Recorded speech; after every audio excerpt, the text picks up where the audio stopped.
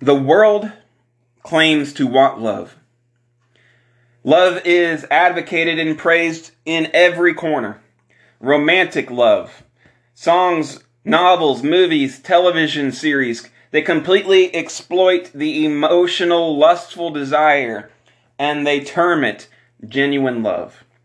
Questing for, fantasizing about the perfect love is a ultimate human experience that's portrayed. We know this to not be true.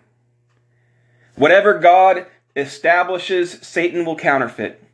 Wherever God establishes true love, Satan will produce counterfeit love. Counterfeit love characterizes what the Bible calls children of the devil. Those who are of the world. It characterizes the lost, the sinner. And true love characterizes God's children, those who are citizens of heaven. In contrast to what is godly, unselfish, forgiving, and graceful about God's love, the world's love is equally just as lustful and self-indulgent. It loves because the object of love is attractive, enjoyable, pleasant, satisfying, appreciative, that they love in return, that they produced the desired feelings in my heart, or are likely to repay it in some way. Worldly love is always based on that other person fulfilling my needs and my desires and my expectation. Worldly love is purely reciprocal. It gives as little as you expect in return. And speaking of this kind of love, Jesus said in Matthew 5:46, "For if you love those who love you, what reward have you? Do not even the tax gatherers do the same?" At the beginning of Ephesians chapter 5, we're going to see a contrast between the actions of the world and the actions of the children of God. And I think that this is really the actions between worldly love and godly love. That is the dividing line. It continues on our study of the practical section of Ephesians, which is chapter 4 through 6. And this morning we're going to be reading in chapter 5, verses 1 through 7. We're going to look at a few verses at a time and then examine them. In this passage, the Apostle Paul presents the positive truths about godly love, and he contrasts that with the negative truths about what Satan is counterfeiting and all its consequences. This is what it says in Ephesians 5, verses 1 through 2a. "Therefore be imitators of God, as beloved children. Walk in love, as Christ loved us and gave himself up for us, a fragrant offering and sacrifice to God." This is the command that's been given us. This is the plea of Paul.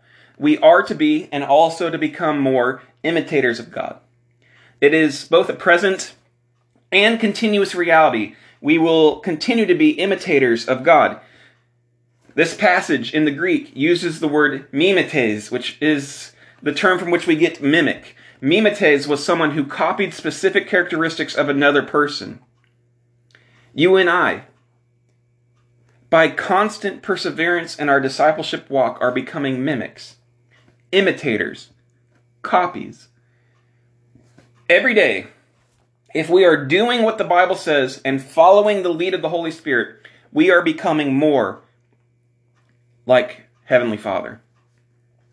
As imitators of God, Christians are to imitate God's characteristics. This is the purpose around everything that we do. We are trying to connect people to the power of the Holy Spirit so that they can be closer in behavior, holiness, and love according to what God's personality and character are. That is what defines God's character. That should define who you are in Christ. God's purpose in salvation is to redeem people from sin and then conform them to the image of his Son. That is what it says in Romans 8:29. Those who bear his name must begin to bear his heart and behavior. When Alexander the Great discovered a coward in his army whose name was also Alexander, he told the soldier, "Renounce your cowardice, or renounce your name." J.S. Exel, one of the old scholars of Ephesians, put it even in straighter terms. He said, "Be like Christ, or be not called a Christian." That is the command. That is the plea. That is at the beginning of Ephesians chapter 5. The second division is what I call the pattern. Ephesians 5:2, finishing out the verse. You see, we've been given an excellent resource in our walk of imitating God. The Almighty Himself came down in human form and gave us a great pattern by which to live our lives. Behavioral scientists have discovered an interesting phenomenon called imprinting. It's in the early development of some animals. At certain critical stages, whatever animal, object, or person the infant animal is exposed to, they imprint on them and they take them to be their parent. If a young goose is imprinted with a dog, the gosling will see the dog as his mother. Paul says that kind of imprinting should happen in Christian growth. We should be walking so closely with Jesus that He imprints upon us His nature, loving, serving, sacrificing, pleasing to God the Father. Stay close to Him through Bible study, prayer, fellowship, and evangelism so that you are always in a position to be transformed into His image. You only start imprinting if you're in proximity. This is how the Ephesians say that we can walk in love. This is what it says at the end of verse 2. Walk in love, as Christ loved us and gave Himself up for us, a fragrant offering and sacrifice to God. That is our imprint. That is our pattern to follow, as Christ loved us. I remember having the tracing paper as a kid. You can learn form and pattern by tracing. The more carefully you trace, the truer the likeness of the copy is to the original. Now, I think in spiritual things, it's actually God through the Spirit of Christ that does the tracing. He patterns us after His Son. He's the one who's doing the drawing. Our job as the paper is to stop flailing around and messing it up. God is sketching the very nature of Christ into our souls. What do we know about this nature? What is this nature exactly? That love of Christ. That beautiful agape love that cared and cried and sacrificed for us. The love that made Christ put aside the concern for His own welfare, for our spiritual welfare. That looked past our lack of merit, our attractiveness, or our willingness to obey or conform. And He took that love and all the way to be nailed to a cross. That is what you are being conformed to. That should scare you, because there is very little of your own opinions and feelings left with that kind of love. It is love despite feeling. It is love despite reciprocation. It is love despite whether that person is friend or enemy. It is love despite the imperfections and the annoyances. I know why you don't chase holiness and discipleship. Because having that kind of love imprinted onto you will strip you of your autonomy in exchange for the will of God, and that makes you sick in your sin nature. You continuously will find an excuse not to be like Jesus Christ because you want control of your own decisions. In verses 3 and 4, Paul then begins to expand upon what it means to be and live outside that pattern of Jesus Christ. He talks about the perversion. The lists of sins are never complete in the Scripture, but they do identify what kinds of things were problems for the recipients of those letters. This is Paul's partial list in Ephesians 5, verses 3 through 4. But sexual immorality and all impurity or covetousness must not even be named among you, as is proper among saints. Let there be no filthiness, nor foolish talk, nor crude joking, which is out of place, but instead let there be thanksgiving. The type of love that the world cheers is inevitably immoral and impure. It is always impermanent and exploitative. It is always self-serving and counterfeit.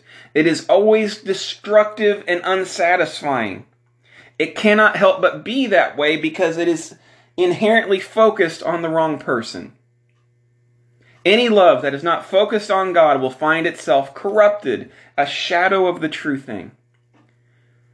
We would do well if we would spend more time fostering the marriage between Christ and His church, and have that be the central focus of all our human relationships, but we spend too much time fostering the perversion that exists in me,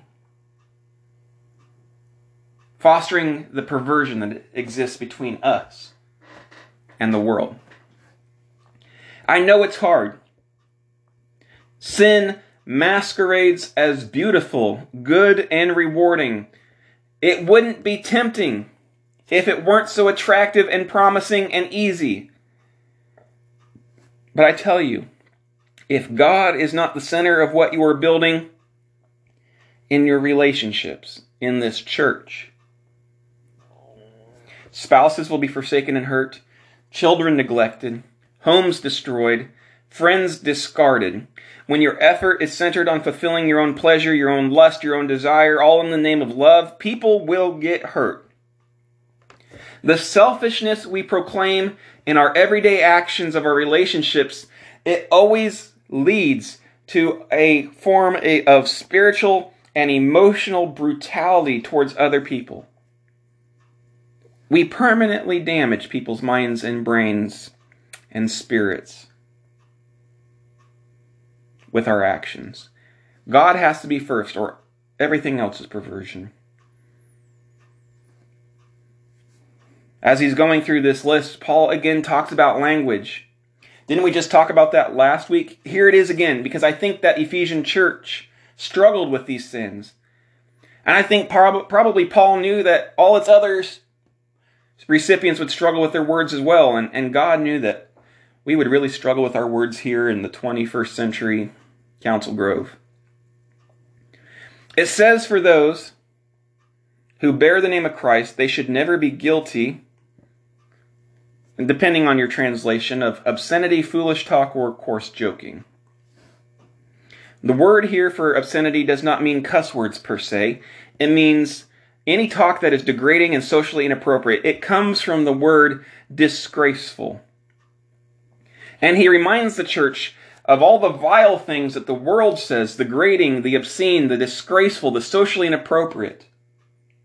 They have no place in the church. The second word that is usually translated as foolish talk is moralagia, which is used only here in the New Testament. It's derived from moros, which means dull or stupid, and it's from the word which we get moron, and lego, to speak. It means that anything that you say that is stupid talk, speech that is intellectually deficient or ignorant of facts, should not be spoken. The ancient Greeks used this word to talk about drunks or people who thought that they were knowledgeable about a subject but weren't. And it should stand as a reminder that saying something that is untrue is a sin, whether or not you know it's untrue, or whether or not you believe it is untrue. If you aren't sure of the facts of something, it would be better not to talk. It goes back to the Old Testament, to Proverbs 29:11. A fool says whatever is on his mind, but a wise one quietly holds it back. Eutropelia is the last word used here by Paul. It means crude or coarse joking. It carries the specific connotation of making something that is innocent into something suggestive or overtly sexual. This is reprimanding the type of person who has to always tell that lowbrow joke, the person who always has to turn something into an innuendo, the sexual joke, the immoral wit of the world. The NIV tells us there is no place for these things, but the actual wording here says this: these things do not come up to the mark. They don't measure up to the level that Christ has called us to. Instead of these things, Paul says that a believer's mouth should be full of thanksgiving. Thanksgiving is an expression of the unselfishness that Paul has been talking about throughout this whole book. The selfish person does not give thanks because they think they deserve whatever good they get. And they don't give thanks in tough times because they believe themselves more deserving than the situation they are in. Thanksgiving is a form of humility and unselfishness. Listen, it doesn't matter what your circumstances are currently. You have received many blessings from God. And thanksgiving should be the dominant note in your speech and in your thought as well. Paul doesn't just tell us what is outside the pattern of Christ, but he also tells us the punishment that waits for those who break that pattern. For those who refuse to have God sketch Jesus into your life, this is what Paul says is waiting for you. Reading from verses 5 through 7. You may be sure of this, that everyone who is sexually immoral or impure, who is covetous, that is, an idolater, they have no inheritance in the kingdom of Christ and God. Let no one deceive you with empty words, for because of these things the wrath of God comes upon the sons of disobedience. Therefore, do not become partners with them. It's clear from the wording of this that Paul is restating a truth that has already been taught to the Ephesians, probably many times when he pastored among them. And no doubt one that others have reinforced in their teaching. Because he says this, you may be sure of this, or you may have knowledge of this with certainty. It seems to indicate that this is something they have heard many times, or they should know beyond any doubt or confusion. God does not tolerate sin. And the things that he stated, that selfish love, that perverted sin, the uncontrolled tongue and mind, they have no place in the kingdom. They have no place in the family. He says that these people have no inheritance. Habitual immorality have no part of the inheritance. People who practice this kind of impurity, they have no part of the inheritance because they have no part in God's kingdom or in God's family. God's own children will have God's own nature. The unrepentant, sinful person does not have a godly nature. They show it with their actions. They are actually sons of disobedience. They are children of the devil, children of the world. And people will sit here and deny that truth. They will try to claim something different, but Paul warns us to not let them deceive us with empty words. Don't let people tell you something different. Don't partner with them. Don't even partake with them. That's what the word means here, partner or partakers. People will try to deny that truth.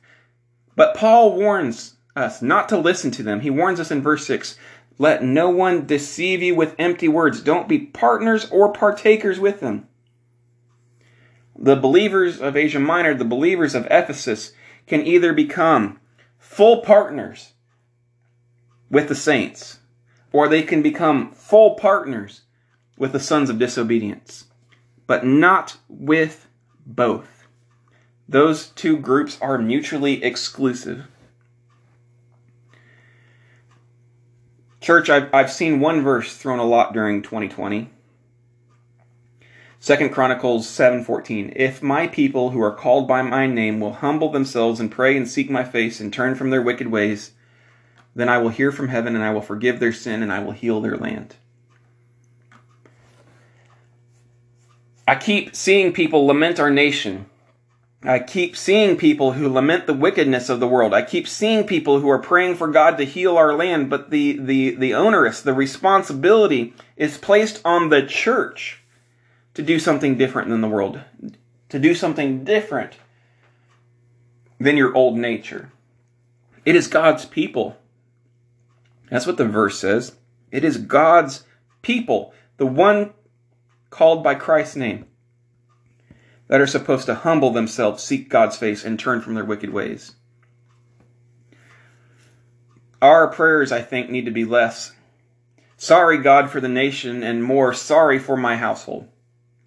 Less, down with their wicked ways, and more, I am done with my wicked ways. Less, heal our land, and more, heal my brokenness. You see, the chronicler was writing the same truth that Paul was. Paul was writing to believers. The chroniclers were writing to the Jews. And they tell them the same truth that stretches across all times. The world is lost. The world is blind, hardened, rebellious, evil. Whatever word you want to use. Paul used those words last week. But the entire instructions about how to interact with this world is to make sure that those who are wanting the inheritance of God, those who are wanting to take the name of Jesus Christ as their own, that they are not lovers, partakers, or even associates of the world.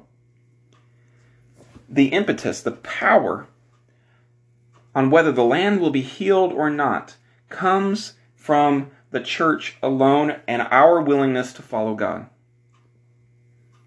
We have a sick land. It is true. What will you do? Are you going to think of Paul's lists of sins as an indictment against yourself, or will you continue to think about that list of sins as an indictment against the world? Healing is promised, but the people of God need to think about it personally and seriously first. It's just like those believers in Ephesus. It's like a letter from Paul. What are you going to do? How are you going to live? Are you going to take it seriously? Are you going to do the things, the prayer, the confession, the walking that it takes? I hope that you do this week. There is an imprinting process going on. And too many people in the church are too far from Jesus Christ to have an effective sketch being done. It will not be this church.